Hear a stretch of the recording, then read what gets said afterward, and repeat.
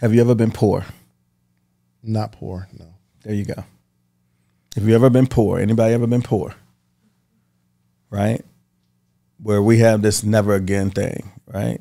If you've ever been poor and you've had children where you struggle to feed your children, right? That's that thing. Whatever that thing is, it's called your why. And your why should make you cry, then it should make you fly. Yeah. So poverty for me is that thing that wakes me up in the morning, not just for myself, but for my children. The reason why it's important for me, I have 4 beautiful children, 22, not children anymore, but adults now. But when you get to, if you've ever been to a place where, tomorrow could appear to be dark financially, right? As entrepreneurs, you go through those spaces. So that's that thing. What you're describing is your why, your reason why you're doing something. The reason why after you make the money, you're still going, right? After you're comfortable, what about the next generation, right? What about the people who are following you? Are they financially independent, right? How bright is their future? How bright is the future for their children? So yeah, that why should make you cry, then it should make you fly. And that passion comes from me seeing other people who are in poverty, right? Who are afraid.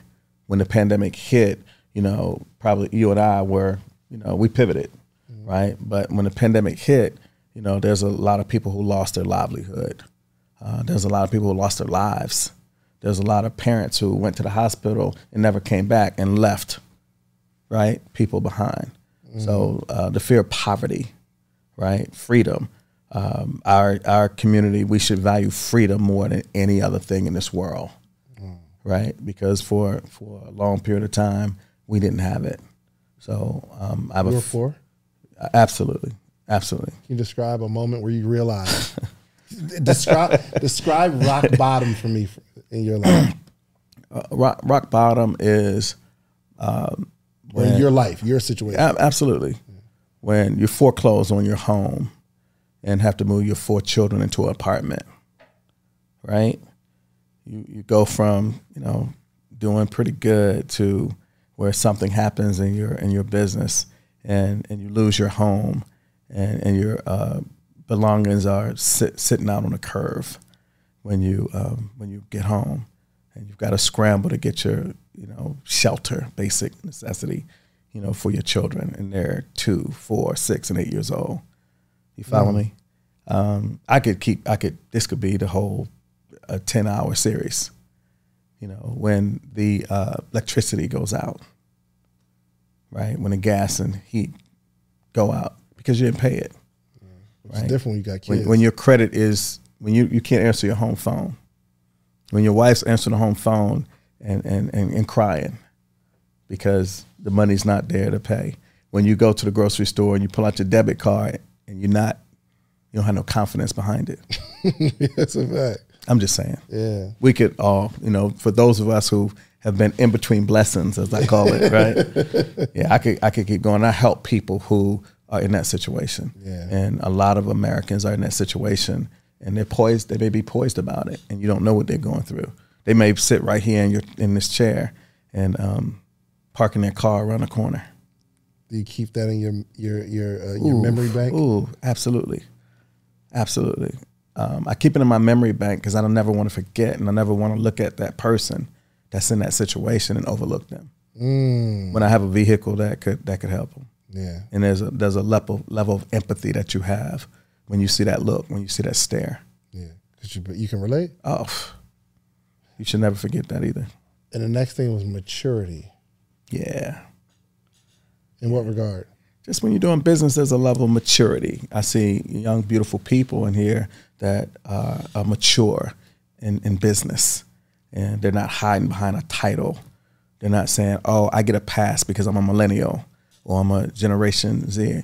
We're doing business, so they're acting accordingly, regardless of their age. There's a level of maturity that you have to do business, to walk into the bank, right? To negotiate and have to negotiate contracts and deals. There's a level of maturity that you have to have. You don't get a pass because you're a certain age. You had a meeting about what you're not going to do in the following year versus what you're going to do in all the plans.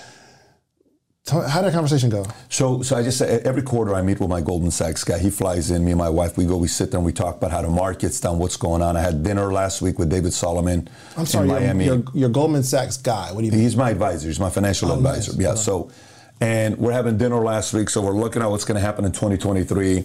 And we're sitting there going through all the projects that we have going on, how the consulting firm is doing, how the insurance company is doing, how the media company is doing, how Manect, our technology company, is doing. We're looking at everything.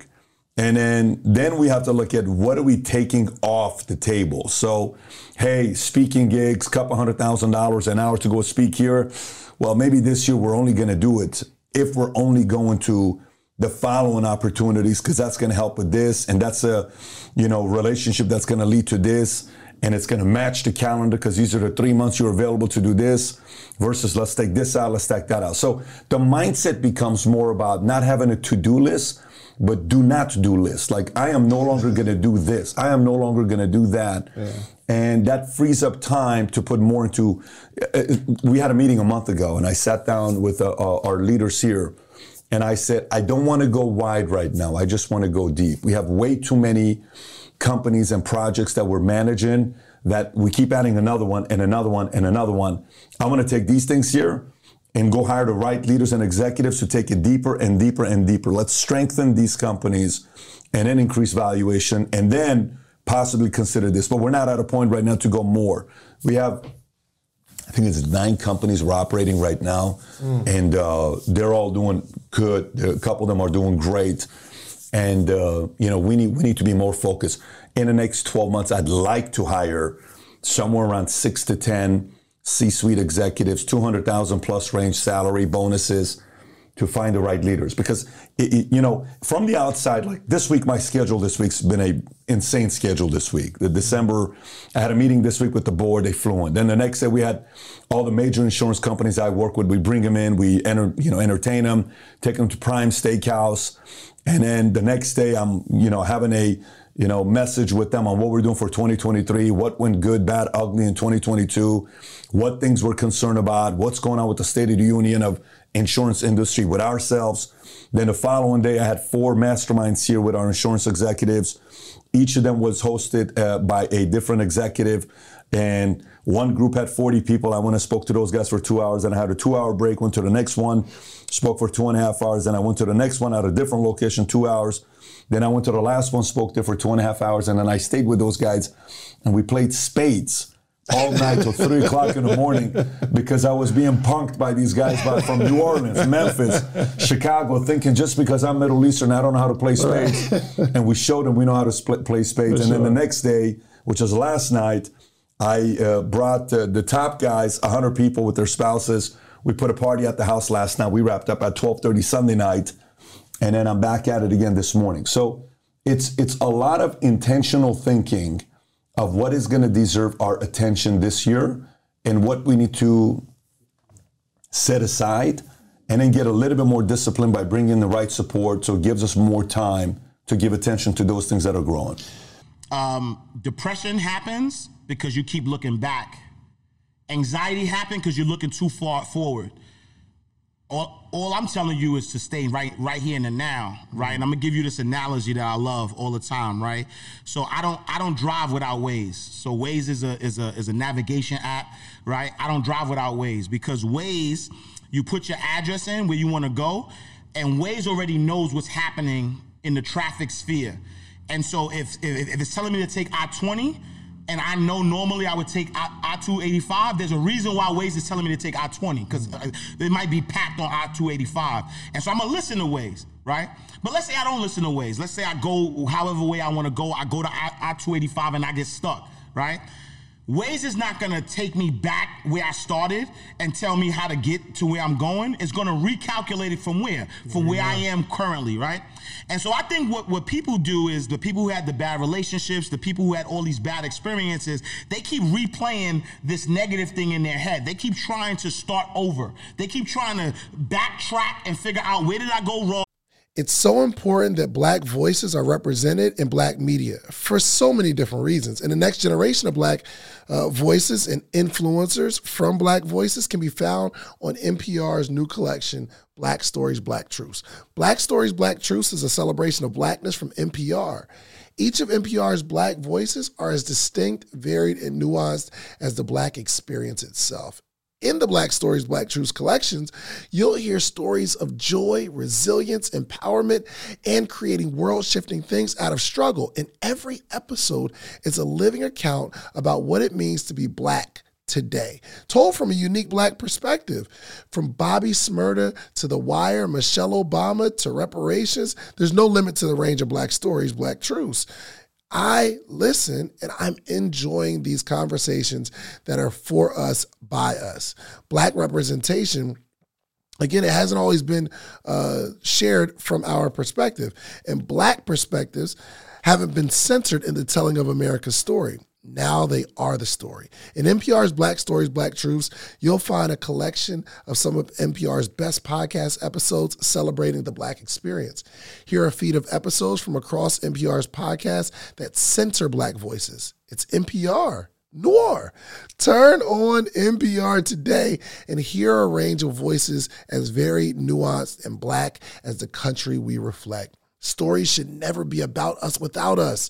Listen to the Black Stories, Black Truths on NPR, wherever you get podcasts. Hey, y'all, I ain't gonna lie, man. They sent me this Eufy lock. Think about being on the couch. Someone rings the doorbell. Your child left their key at school, and they need you to get off the couch to open the door. Well, you don't have to do it anymore with this Eufy lock. You can open, unlock, see who's at the door all on your phone. It's super easy to install. You can set up with just a Phillips screwdriver, no drilling required. It's keyless entry, so it's no more fumbling for your keys when your hands are full coming from the grocery store. 0.3 second fingerprint recognition. Listen, you put your fingerprint on there. You don't have, even if you got your bags, you put one finger out there, boop, you get to unlock your door that way. No battery anxiety. You don't have to worry about the battery dying. Quick charging, it's incredible. Also, passcode unlocking and remote control with a 2K clear sight camera so you can see who's at the front door. You're in control anywhere from the app. Enhanced night vision. It's absolutely incredible. No monthly fee either. So unlike other brands that charge a monthly fee, you have recordings locally, and you don't have to pay for the storage. Customer support is on 10. Listen, Eufy is on standby for you 24/7, so you can enjoy a worry-free experience with an 18-month warranty, all backed by our professional customer service team. Listen, you can contact them anytime, telephone, email, or live chat. Okay, listen, you need this Eufy lock. You need to look it up. All you have to do is go to the official website, Eufy, EUFY.com. I just ordered mine, okay? I love this product. It is incredible. It's a game changer. It makes life so much easier, right? So if you have a video doorbell already or any smart lock, it's time to replace it. It's time to replace it. So listen, search Eufy, EUFY, video lock. Search Eufy video lock. That's EUFY video lock. Or visit eufyofficial.com/video lock to see how you can gain complete control of your door. Okay? You can get a complete control of your front door, your life, back door. Incredible. Okay? So search Eufy, EUFY video lock, or visit eufyofficial.com/video lock. Where did I do this left turn? Why would I do this way? And then they try to reroute themselves from the past when that don't even exist no more. I don't care how much money you have. I don't care where you from. I don't care who you know, right? There's nothing you can do to bring back the past, right? And even if you do everything that you think you're supposed to be doing, there's nothing you can do to control the future. And so I just live in day-tight compartments. I'm telling every single person that hears the sound of my voice, I need you to live in day-tight compartments. What does that mean? That means, where do you want to go? Don't tell me about what happened in the past. Don't tell me about what mistakes I don't care about none of that. Right now, today, where do you want to go? Put in that destination and just move in day-tight compartments. Why is that, right? Because at the end of the day, even when tomorrow comes, it's still today. Mm-hmm. And so if all you do is the best that you could do today, everything else is going to work out. You know what I'm saying? And I also believe, again, I said I'm a big believer in the law of attraction. It's about awareness. Mm-hmm. Right? You get what you are aware of, right? There are people right now, as we speak, who are aware of how many jobs have been lost. They're aware about how many, how bad the economy looks and the outlook. They're aware of that, right? They focus on that. They focus on how many people died from COVID. They're aware. And guess what happens? They're stuck in doom and gloom because their awareness of that. Then there's another side of people who are aware of how many millionaires were made during this time. They're aware about all the great opportunities that exist right now.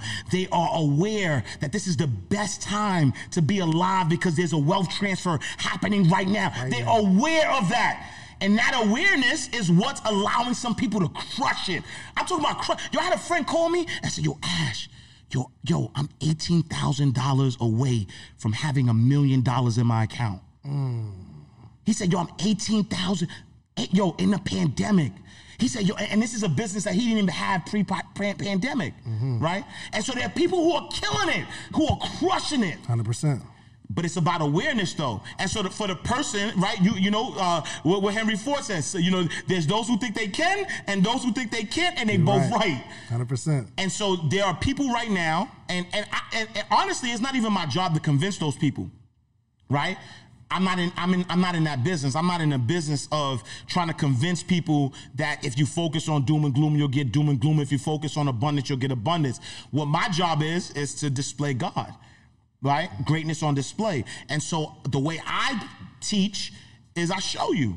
Yeah. I don't gotta tell you. I'm gonna show you. I'm gonna say, yo, right? Like, as we speak, I got 3 television deals, bro. Like, as we speak. Right? Like during the pandemic, these companies are reaching out. They like, yo, we want you on television. I wrote that 12 years ago, though, too. It's in the book. Go to Mind Right Money, right? Tellers of Financial Freedom, page 48. I wrote that 12 years ago, right? And how did those opportunities come? Because I'm aware that abundance is my birthright. I don't accept nothing else. I don't hear you. If somebody's talking about doom and gloom, I don't understand that. Me no speak it. I don't speak that language. I love it. And so I would tell anybody who's having that, and it's not me poking fun at it. It's not me making light of it. It's reality. Yeah. Reality is what you focus on. Period. Right? If you're sick and you're focusing on your sickness, you're not gonna get healthy. Yeah, 100%. If you broke and you focusing on being broke, you're not gonna get wealthy. You need to focus on what you want. Yeah. If you sick, focus on wellness. Don't hang out other sick people. If you sick, stop hanging around sick people. Yeah. If you sick, go find some healthy people, some people who are working out, some people who are healthy, vibrant. Hang out with them. Don't go to a nursing home and see a 70-year-old who's on their deathbed. Watch a 70-year-old who's doing pull-ups. Yeah. Right? Because now you're like, wait, hold on. All right, so all right, let me move in that faction. Yeah. If you broke right now, stop hanging around with people who broke. Start hanging out with dudes that are making it happen. Dudes that don't make no excuses. Dudes who are, you know what I'm saying? And because the awareness of that, how can I unsee that? Yeah. How can my man hit me and tell me he's $18,000 away from being a millionaire, having $1 million cash money in his account? I can't unsee that. I can't unhear that. Yeah. When somebody tell me they did 100 bands in a month. 100 bands in 2 days. I can't unhear that. Right. Yeah, I was at my man crib. He told me that 1.1 million on Black Friday. Yep. Yeah. I can't unsee it. And he showed me the phone. I don't put his business on. He showed me the phone with the dates. Yeah. I said, I can't unsee it. Can't unsee it.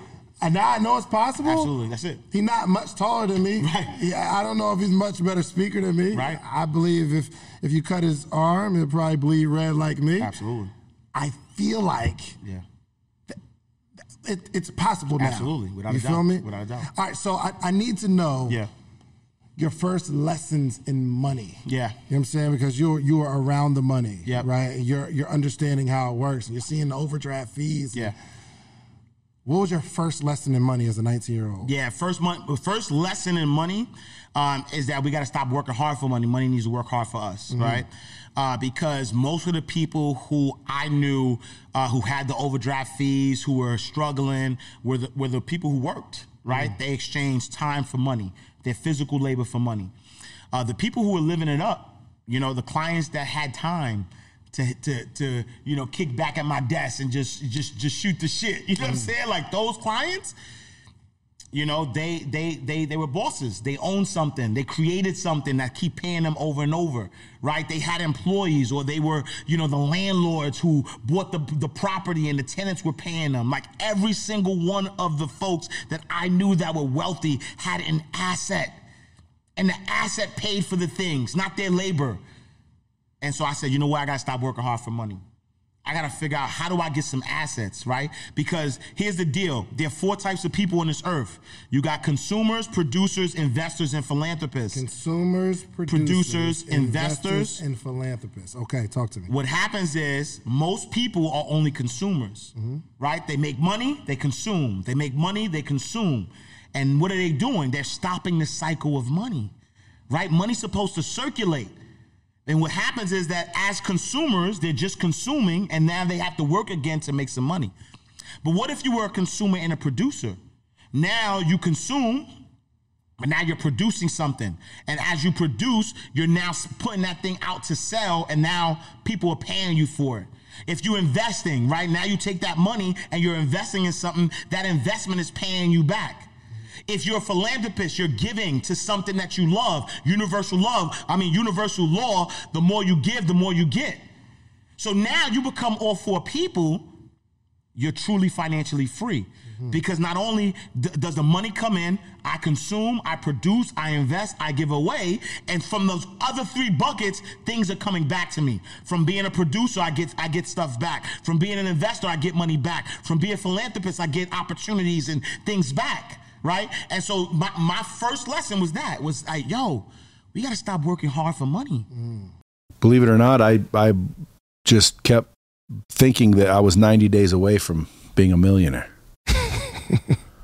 and if you'd have asked me, I would have told you, dude, 90 days. Oh, dude, it's going to be crazy. And then you came back 90 days from then and you said, what happened? Oh, dude, I'm not yet, but I'm telling you 90 more days. Like I was always that far away. Yeah. Was it positive affirmation, or like there's always like this moment where something's about to happen and I'm about to hit it? Every freaking 90 days, I believe that I was 90 days away. I'm going to write a book one of these days that's called How Do You Get Anything You Want in 90 Days, and spell the days with a Z. Why Z? Because you almost have to be in a daze. Like how you get anything you want in 90 days is very simple. You figure out what it is that you want, which is the hardest of them all. Yeah. You figure out what it is that you want. Okay. Then you figure out how to get it, which is not that difficult. People think that's the difficult part, right? I want $1 million. Well, how do I get it? That's the hard part. That's not the hard part, folks. That's the easy part. The easy part is figuring out how to do it. Yeah, like it's harder to figure out what you want than figure out how to get it or how to do it. Dude, here's how you figure out how to do it. You find somebody who's already done it, and you see what they did, and you copy what they did. You emulate what they did. You see a big bodybuilder, go eat what they ate. Go lift what they lifted. Go do what they did. And 9 times out of 10, you're going to get what they got, because like action causes like result. So doesn't matter who's doing it. If you go do something and I'm like, dude, he did what I want to do. I'd say, what'd you do? Or I'd read your book or, take your courses or whatever. And I would do it. Now, some people say, oh, what if the guy's a scam? He didn't really do it. Well, I can't help you there. I said, you got to find someone who actually did it. Right. But that's how easy it is to figure out how to do what you want to do. Find someone who's already done it. But then the third one is do the work, where most people crash. So how do you get anything you want in 90 days? You figure out what it is. You put your damn head down and you bust your ass moving towards it for 90 days. And 90 days later, you look up. And if you're not where you wanted to be, look your head down again, put your head down again, work for another 90 days and look up. And if you're not where you want to be, put your head down and work for another 90 days and look up. And if you're not where you want to be, put your head down. I like it. And look, I like that. And work for another 90 days and then look up. And keep repeating that until you get everything you want in 90 days. Yeah, as you're talking, I'm looking at my journey of like building what I built. And it was that. It's crazy, like you're saying it. And I'm like, and I never put it in terms like that, but it's like, okay, we're always, this is going to be the metric. I'm just going to work. You look up, say, are we there yet?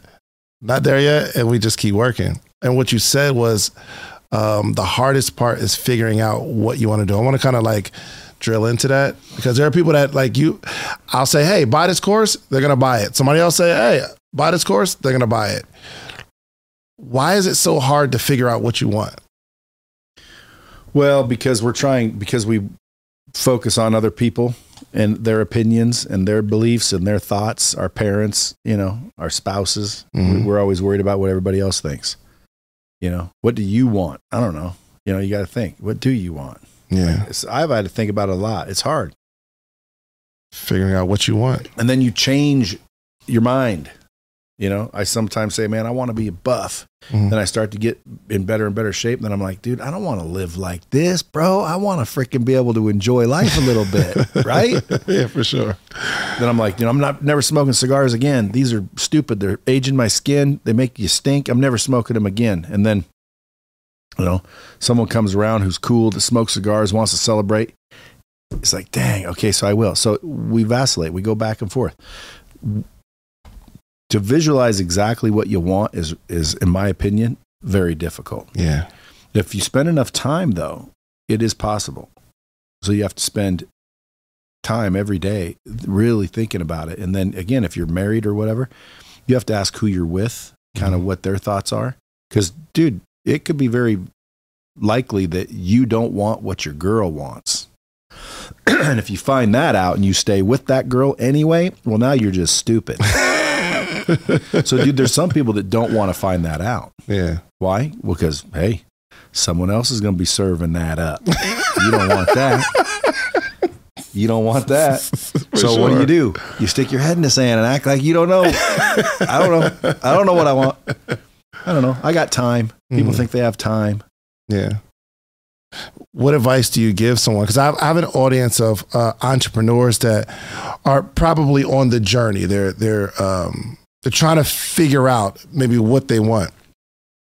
What advice do you give someone in that position on how to attack social media? Because they might think they want success or they want money, but I don't think that's what they want. They want to be able to make money in a way that makes them happy, right? Well, I mean, what I do doesn't always make me happy. I make money so I can, have options. Yeah. At the end of the day, a lot of people always think that you're going to get rich so you can do what you want. And a lot of the rich people I know, they do what they don't want, which is why they're rich. So they get that backwards. But you're doing what you want, though. Just not every day. Yeah, but I'm also not a billionaire yet. and I think it's because I do what I want. But that's why I keep going back and forth. Like, do I really want to be a billionaire? Well, not if it means I have to be some robotic. Now my life's over and I'm a billionaire, but I didn't enjoy it at all. Yeah. I ate freaking basically shit food the whole time. I worked out the whole time. I worried about everybody else's opinion the whole time. And then when I finally got there, I'm like, hey, I'm here. Look, I made it, everyone. And no one gives a shit. Yeah. Now everybody hates you because you're a billionaire.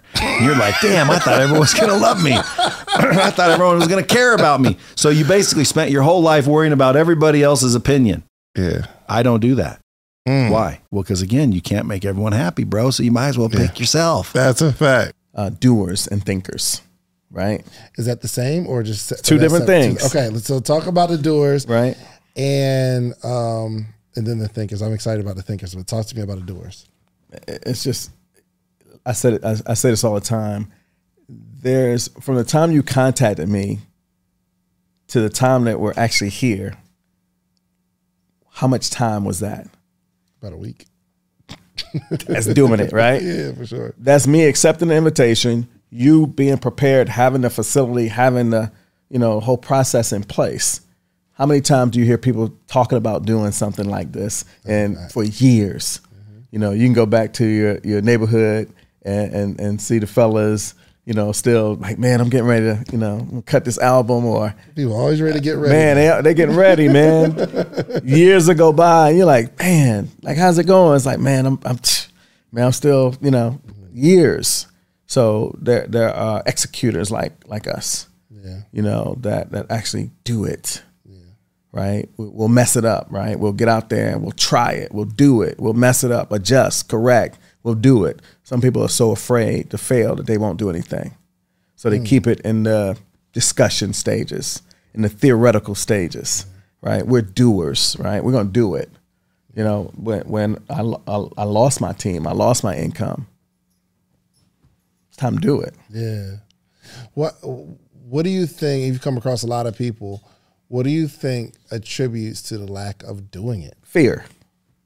Number one. Man, what would you attempt if you knew you couldn't fail? Think about it. What would you try to do if you knew you couldn't fail? Everybody be millionaires, right? Fear is one thing. Why you talking about it? Why you not doing it? You're scared. You're afraid to fail. You're afraid to do it. That's the only reason you wouldn't do it. How do you shake someone out of fear?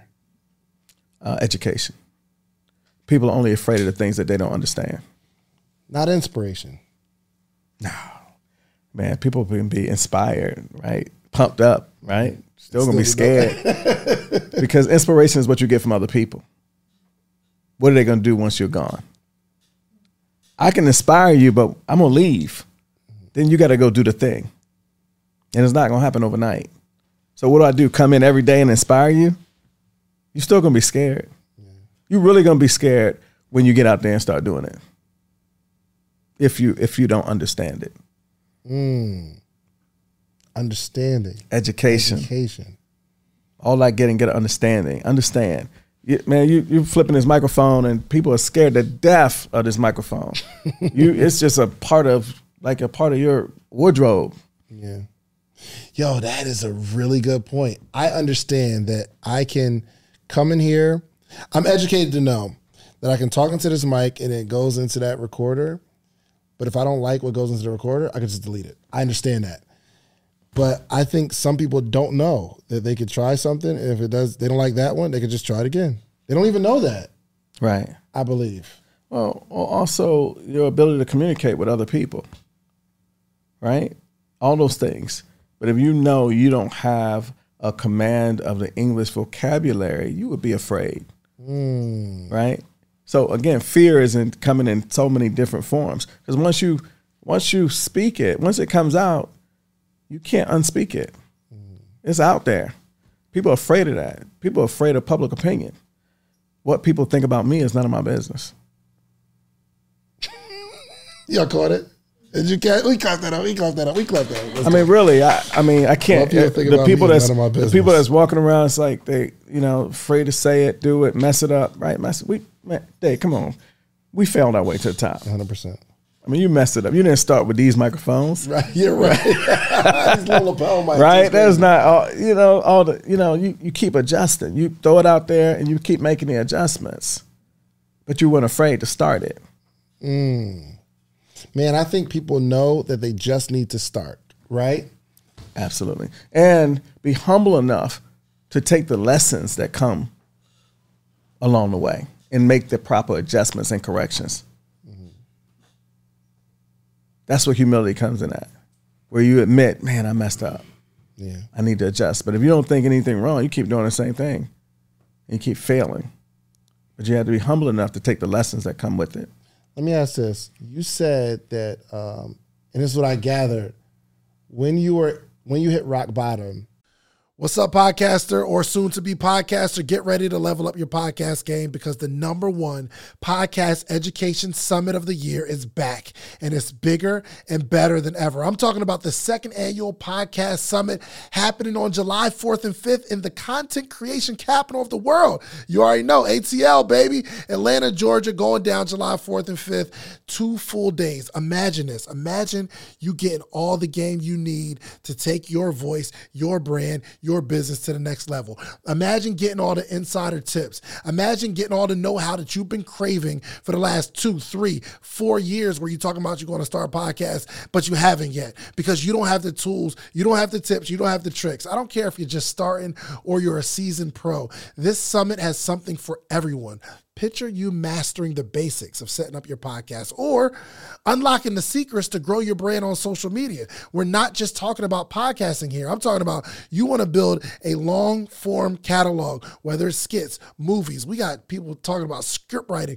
This is an incredible experience. Imagine discovering the art of securing these lucrative sponsorship deals. And that's not all. Learn the ropes of creating a pitch deck that has sponsors knocking down your door. But wait. There's more. This isn't just a summit. This is an experience. I'm telling you. Rub shoulders with industry leaders. And you got to network with the other people that are doing what you're doing. All the guests that have ever been on Social Proof Podcast, I'm giving them a free ticket. And in exchange, they promise me that they're going to sit down and do short interviews with you. We got podcast booths for our VIP members where you can sit down, pull somebody to a side, and you're going to create content in real time. I know what you're thinking. How do I get a part of this podcasting paradise?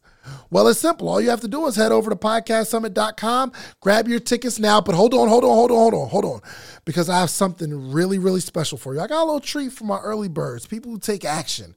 The next 20 listeners and only 20 listeners who get your tickets right now, okay?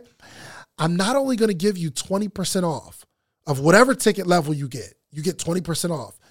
But if you use the promo code Big Deal, it'll take 20% off immediately, but I'm also going to allow the first 20 people listening to this right now to be able to bring a friend, bring a teammate, bring a partner for absolutely free. You get general admission, they get general admission. You get VIP, they get VIP. Whatever ticket level you purchase, you get to bring a friend, partner, colleague, boo thing for absolutely free. Nothing extra required. My team's going to reach out to you, get your partner's name, or if you don't have the person you know right now yet, you got time, no pressure, you get us back. But use that code Big Deal. That triggers to let us know you get to bring someone for free. So don't wait. So secure your spot at the #1 podcast education summit in the country. Join us July 4th and 5th in Atlanta. Let's turn your podcast dreams into a reality, y'all. Head over to podcastsummit.com. Use promo code Big Deal at checkout and get your tickets now. Don't miss out on the opportunity to take your podcast to new heights, take your brand to new heights, take your business to new heights with this unprecedented offer, okay? I'll see you at the summit.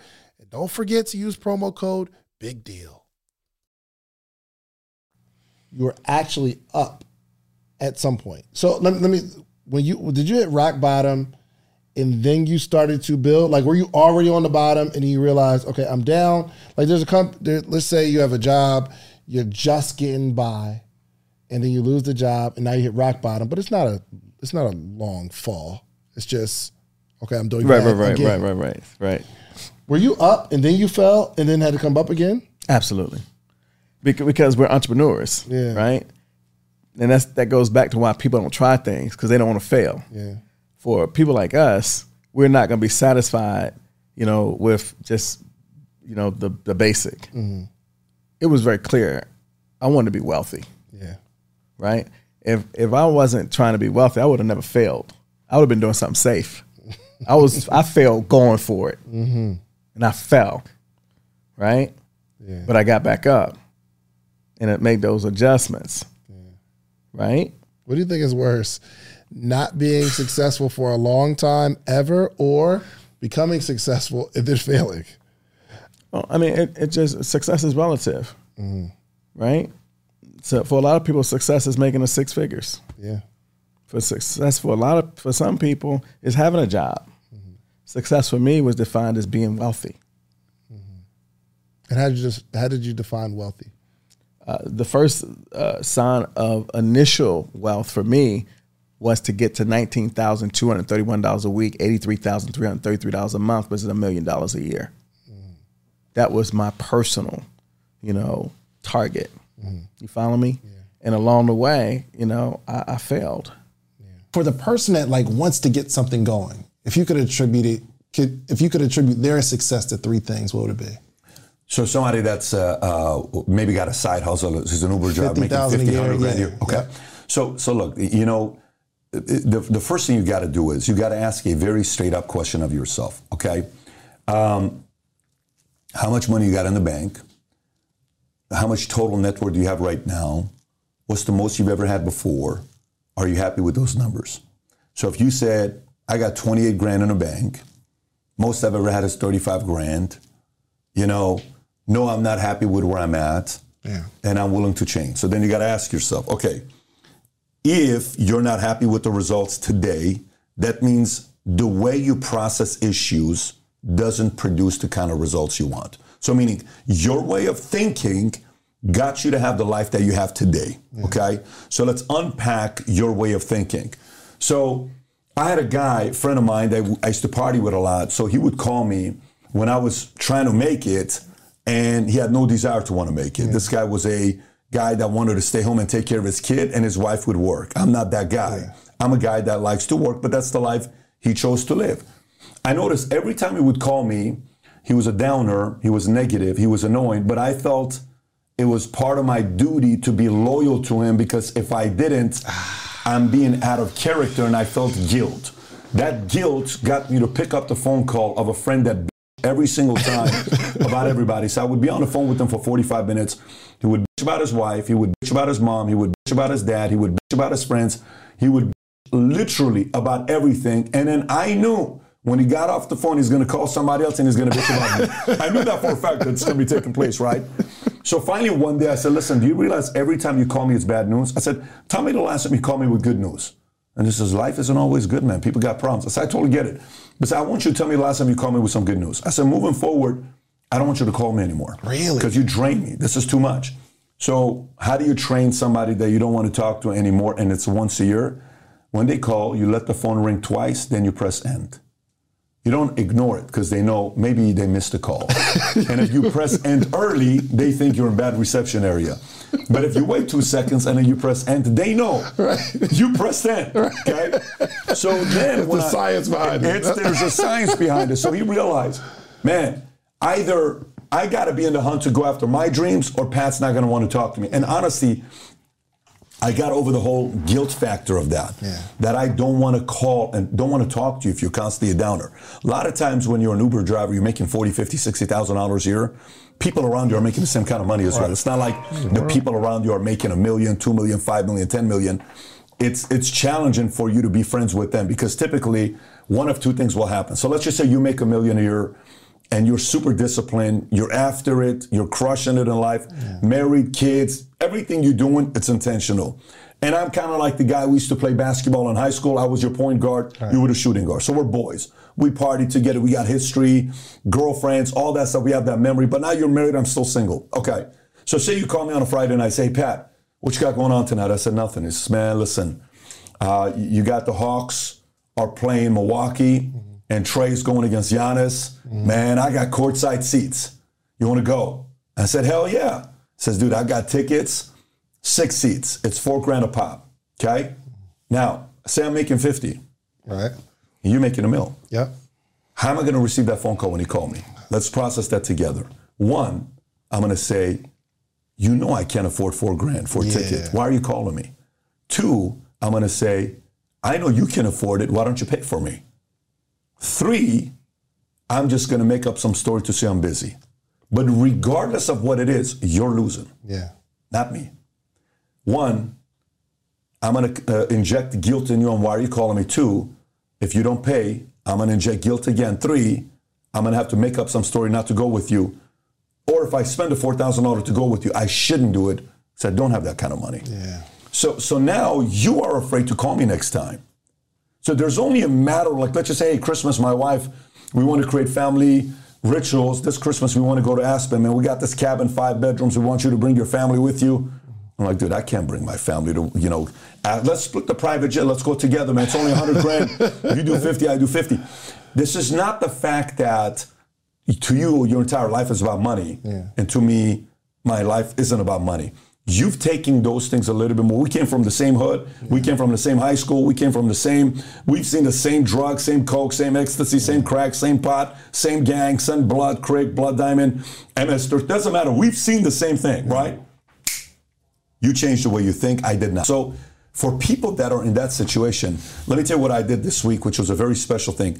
Did you see the interview I did with Antonio Brown? I don't know if you saw that or not. No, that was next on my YouTube list. So Antonio Brown and I are sitting together. If you've seen it, he gets upset. He says, "You idiot. You don't know what you're talking about." He's sitting right here where you're sitting. Really? It's like 4 weeks ago. He was serious. And he was serious. So it's a very, very complicated interview with AB.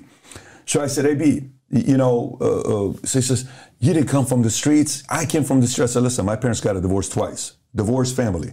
I came from the streets of LA. My dad was a cashier in Inglewood, California." He said, "Where I grew up, Liberty City, people get shot at." I said, "What do you think happens in Inglewood?" When my dad was working on that. Yeah. So I grew up at Iran. We got bombed on. He says, "No, that's because you chose to join the army." I said, "I didn't have a choice. I was born in Iran. There's no choice there, right?" But let me tell you what happened. He kept telling me about Liberty City. I said, "No problem. You want to create a paradigm shift for me? I'll accept it, AB. Here's what I'm going to do." On Wednesday, I tell my guys, I want to go to Liberty City. So I go to Liberty City, and I go to find a Winn-Dixie in Liberty City. We go to that Winn-Dixie. Right across the street, there's a shooting, bodies on the ground. Cops are picking up the bodies up. And we have this on video, you'll see it. Not that day, that hour is what we're talking about. I go to Liberty City. The manager at Liberty City, I tell him I want to be a bagger. So I'm wearing the outfit of a bagger. I got the picture right here for you.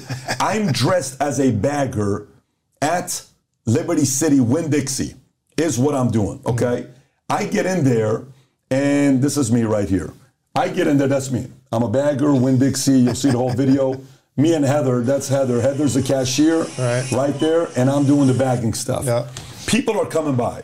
So, "Hey, Yolanda, how you doing?" "Good." "Is that your son?" "Yes." "How old is he?" 5 months. "Hey, Mom, where's the diapers? Do we need diapers?" "Oh, we need diapers, but we can't afford it right now."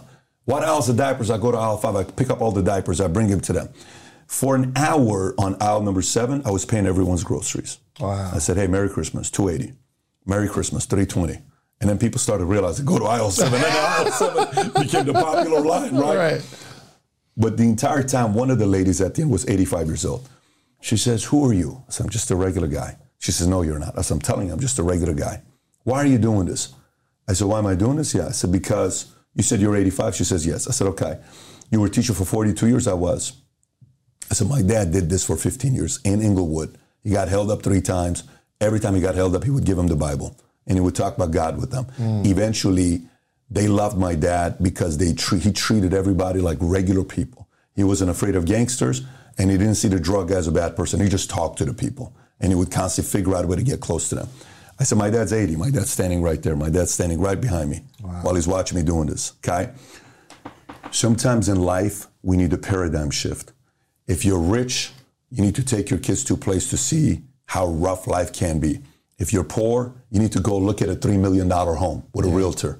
You need to go to a Ferrari dealership. You need to go to a land. I remember I used to go to a Ferrari dealership, David, and I would say, "I played one game. Here's what my game was." It's a sick game I would play. I'm broke. I got nothing on my name. I'm so poor, it sucks. I'm about to go back in the army, but I would say, I want to find out if they believe I'm rich. I want to see if this Ferrari salesperson believes I can afford to buy a Ferrari. So I would go to the dealership, and I would walk around. You know what I would say? "Man, the guy's ignored. He doesn't even say hi." You know why? He knows I can't afford it. He feels the vibe. So a year later, I would go back in. Still doesn't talk to me. Year later, I go back in. "How are you?" "Good." "I still can't afford it, but now he believes I can't afford it. That's all that matters." So then I would go to Mulholland Drive, and I went one time to look at this $3.5 million house, open house. I walk in, said, "How you doing?" "Good." "What can you tell me about this property?" And she leaves a customer and comes with me and spends 45 minutes showing the home. This is at a time that I can only probably buy a $700,000 property. But the fact that she thought and believed my aura, my energy was a character of somebody that could afford to buy a $3.5 million house, it made me believe that I'm on my way to be able to buy a $3.5 million house. So today I live in a $30 million house. Now it's a different story. But during that time, so if somebody that's driving the Uber car right now, you got to create the other kind of paradigm shifts for you. Wow. You got to go to a complete different environment to get yourself to say, why not me? Why not my family? Why can't I do something about it? So if you're doing Uber, you can no longer, I went on a diet of music. You know, people talking about hip hop, I don't know Lamar. The other day I was asking guys who are the top 5 rappers right now. One guy said Lil Baby's number 1. This person's number 10. They're going back and forth debating, right? You know who I know?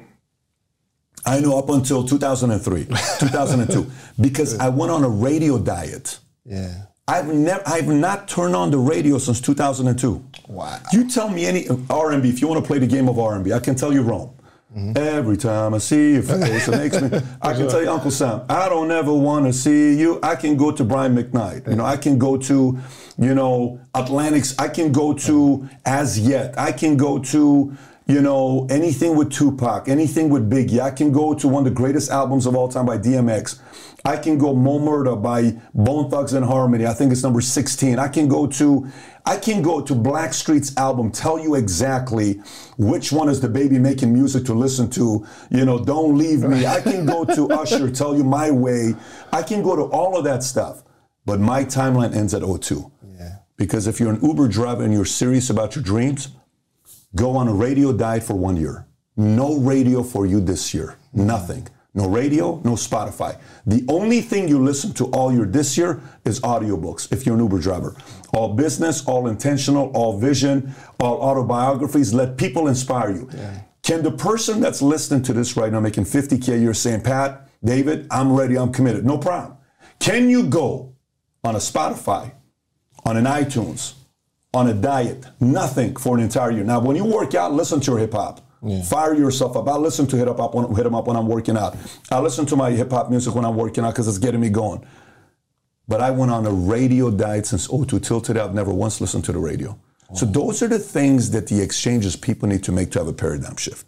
And this is coming from a guy that had a 1.8 GPA in high school. Yeah. I'm not the guy that, you know, came out of a family that I'm supposed to be somebody. So that's what I would say to those folks. So for me, I was a private banker. Before I became a branch manager, I was a private banker. So I worked with the mass affluent, which means that you had to have $250,000 in investable assets. And I had a book of business of 400 clients. My most wealthiest clients were worth $22 million. I think going through that book of business and realizing, you know, I had some doctors, you know, that were part of my book, you know, my portfolio. They weren't wealthy, right? Because those were the ones that were asking me for deals and trying to figure out how I get them better mortgage rate, or, you know, they were the ones I was speaking to all the time, right?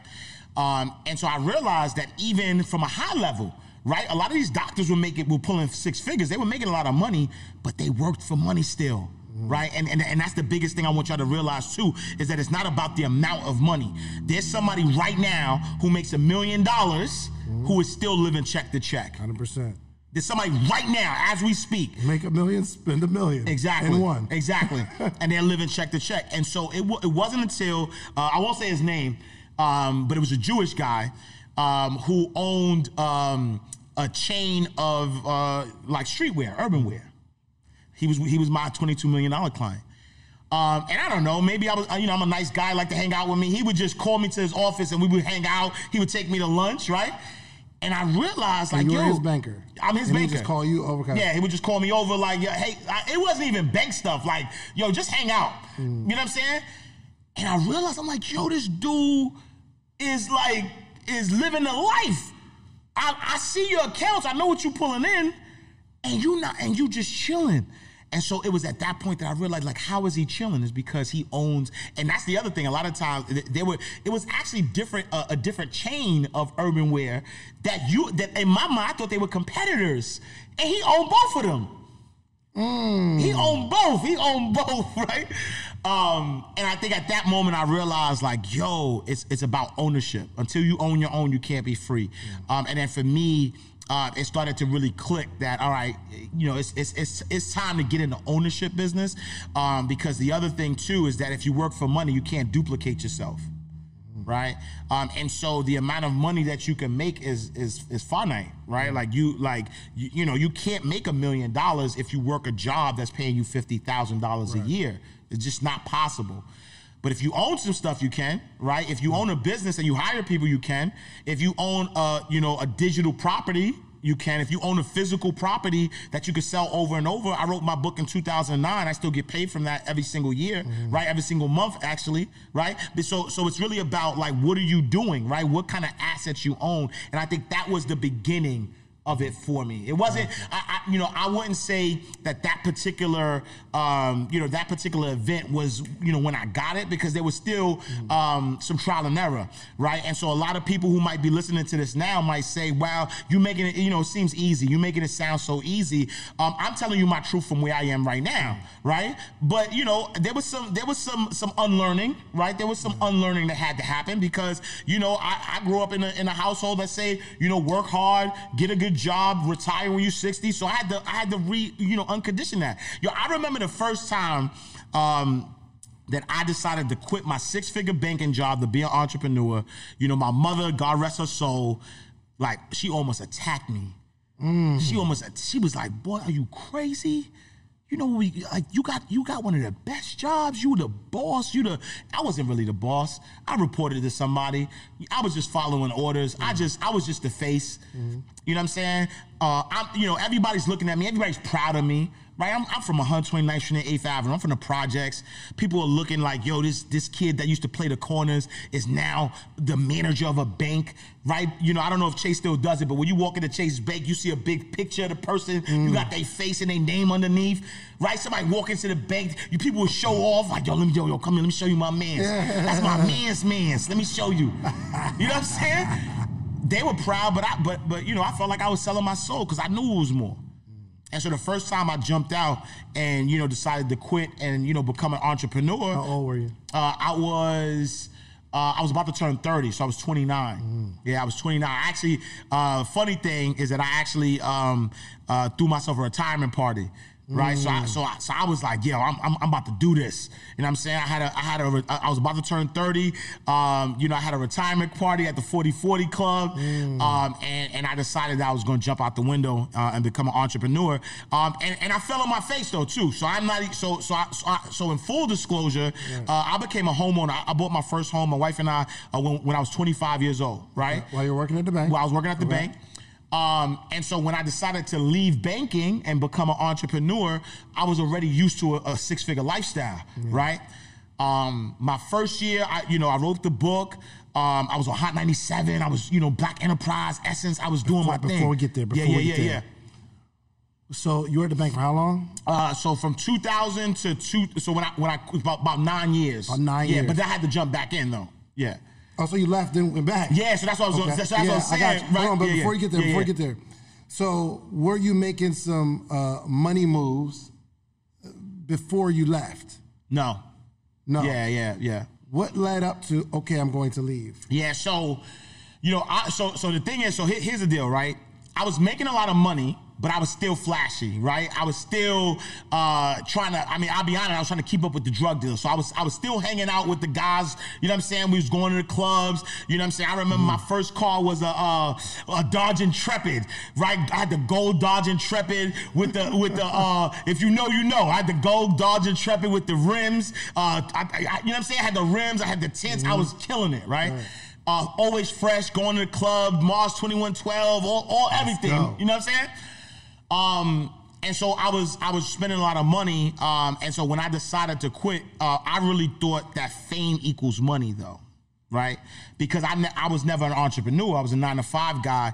And for some reason, I just thought that if everybody knew who I was, then I would just, the money would come with it. And so when I wrote my first book, I was still working at the bank. I was, grinding it out. I got some big placements, some, Hot 97, Black Enterprise, Essence. And one of my bosses came to me one day. They knew I was writing a book, but they didn't know at what magnitude. And somehow somebody, I don't know who, but somebody showed them my website. Right. He comes to me and says, yo, is this you? I said, yeah, it's me, because my name is Ash Exantis, right? But I wrote under Ash Cash. And so you know what I mean? If you don't know, you don't know. And so it was an ego thing that made me quit, because he was like, well, how are you going to focus on what you got to do here at the bank? And, you know, you're on Hot 97. Like, he was making it seem like, you know, that he thought the success would go to my head. So I said, you know what? I quit.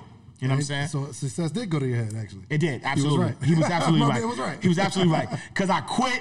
I threw myself a retirement party. You know, I started grinding it out. My first year as an entrepreneur, I probably made about 50, 60 grand. Doing what? Speaking, writing books. So it was mainly from the, you know, on the speaking circuit. I got a contract with ACS, which is like the children's services, teaching financial literacy to kids who were out of foster care. And so I was getting good contracts. I was getting good speaking engagements. I was good. You know, I was selling, you know, decent amount of books, but it wasn't enough to sustain my lifestyle, because I had already created this lifestyle that was $100,000 lifestyle. And so I almost went into foreclosure. Right, I had to put my house up for a short sale. The embarrassment, you know what I'm saying, of my neighbors, you know, coming looking at me and saying, yo, I saw your house listed on the foreclosure list. Like, Ash, what's going on? Right, and mind you, I'm teaching about money. Right, mind you, I'm teaching about money, and I'm on the radio, and I'm on television, and I'm in magazines.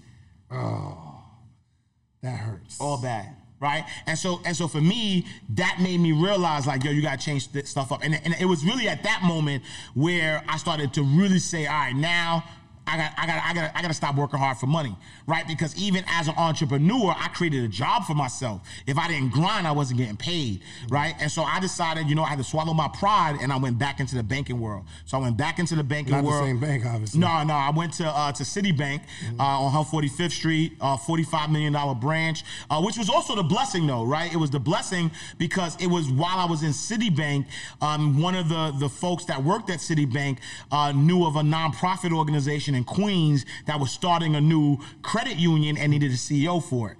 So had I not gone back, though, right? Had I not gone back to the bank, I would have never had the opportunity to become a CEO of a credit union, because I wouldn't have met the guy who introduced me to the other guy who got me the CEO position. Yeah.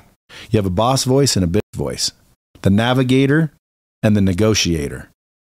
Okay. We listen to the negotiator all day long. Who's the negotiator? Talk to me about the negotiator is the one that says, dude, you don't need to work out tonight, dude. You're looking good. You're already freaking down 10 pounds. Besides that, dude, you just did 4 days in a row. She ain't going to be here all night, dog.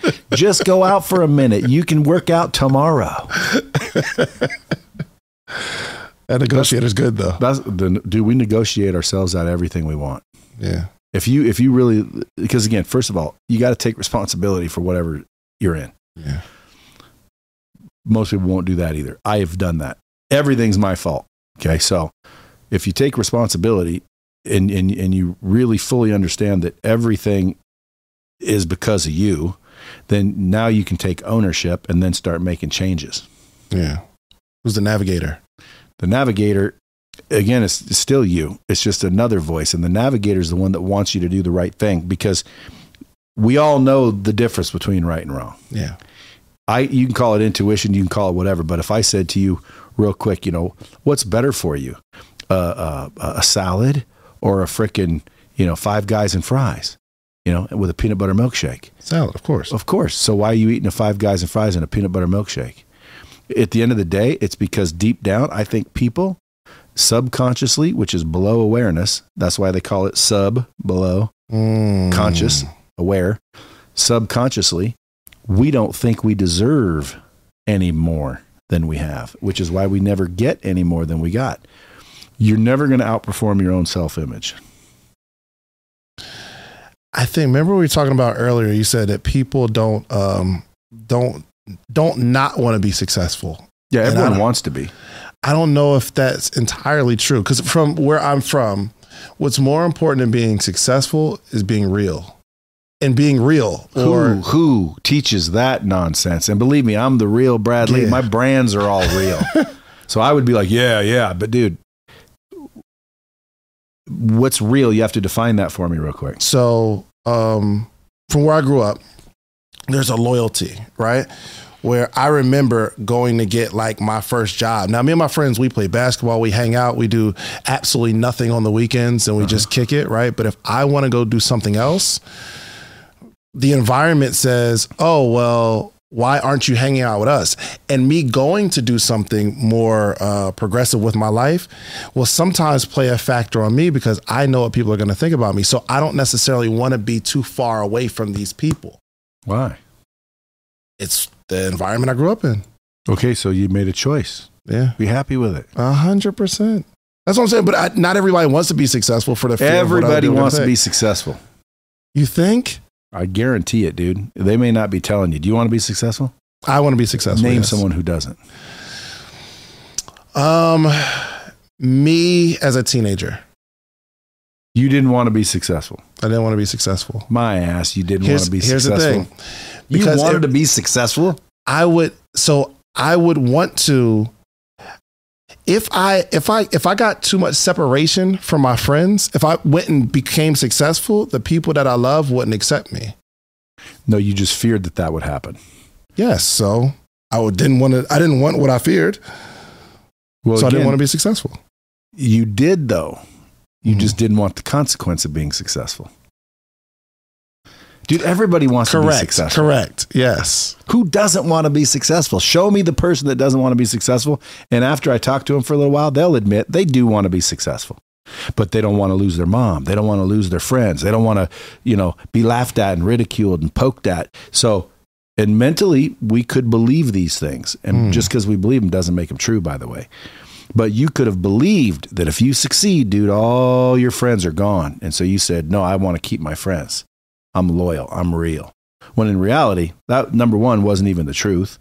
Number two, in my opinion, again, like money's not more important than relationships. Yeah. So like, don't get it twisted. Like I always tell people, look, here's how it goes. Number one, health. Why health? Because without the health, you'll give up all your money to get that back. Yeah. Trust me, you will. So you want health, number one. Number two, you want relationships. Why? Because if you knew you were going to die, you don't think about your businesses and your cars and your worldly possessions. You think about people. Yeah. And then thirdly is money. Why? Well, because with money, you have all the other things that you want, which is crazy because health takes money. So, so the healthier you are, the more money it costs.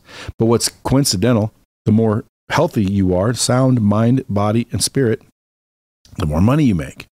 So the more money you make, the healthier you can get, which is funny because relationships, if you think about it, is where all dollars come from.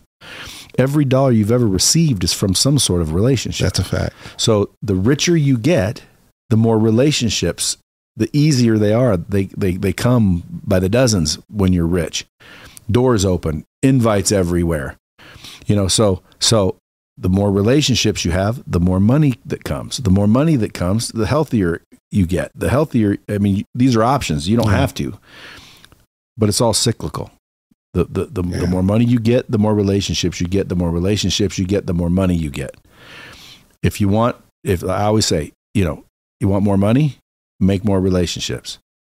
And then people look, oh, you don't know how to make a relationship? Come on. Go out, introduce yourself. Well, I don't want people to think. See, now we're right back to the bullshit. When you first got your first success, I'm talking about after a few years, your business is successful. Dude, I'm still sometimes saying, dude, you made it. I look at my bank account and I'm like, dude, I'm a multimillionaire. Isn't that weird to think? But it's true. And then I think, and that's just a bank account. One. Okay. I haven't even looked at the other ones. That doesn't include assets. Yeah. It doesn't include anything.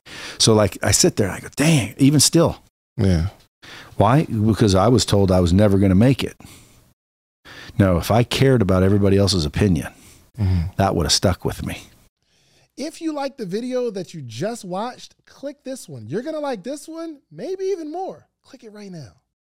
When you need mealtime inspiration, it's worth shopping Kroger, where you'll find over 30,000 mouth-watering choices that excite your inner foodie. And no matter what tasty choice you make, you'll enjoy our everyday low prices, plus extra ways to save, like digital coupons worth over $600 each week. You can also save up to $1 off per gallon at the pump with fuel points. More savings and more inspiring flavors make shopping Kroger worth it every time. Kroger, fresh for everyone. Fuel restrictions apply.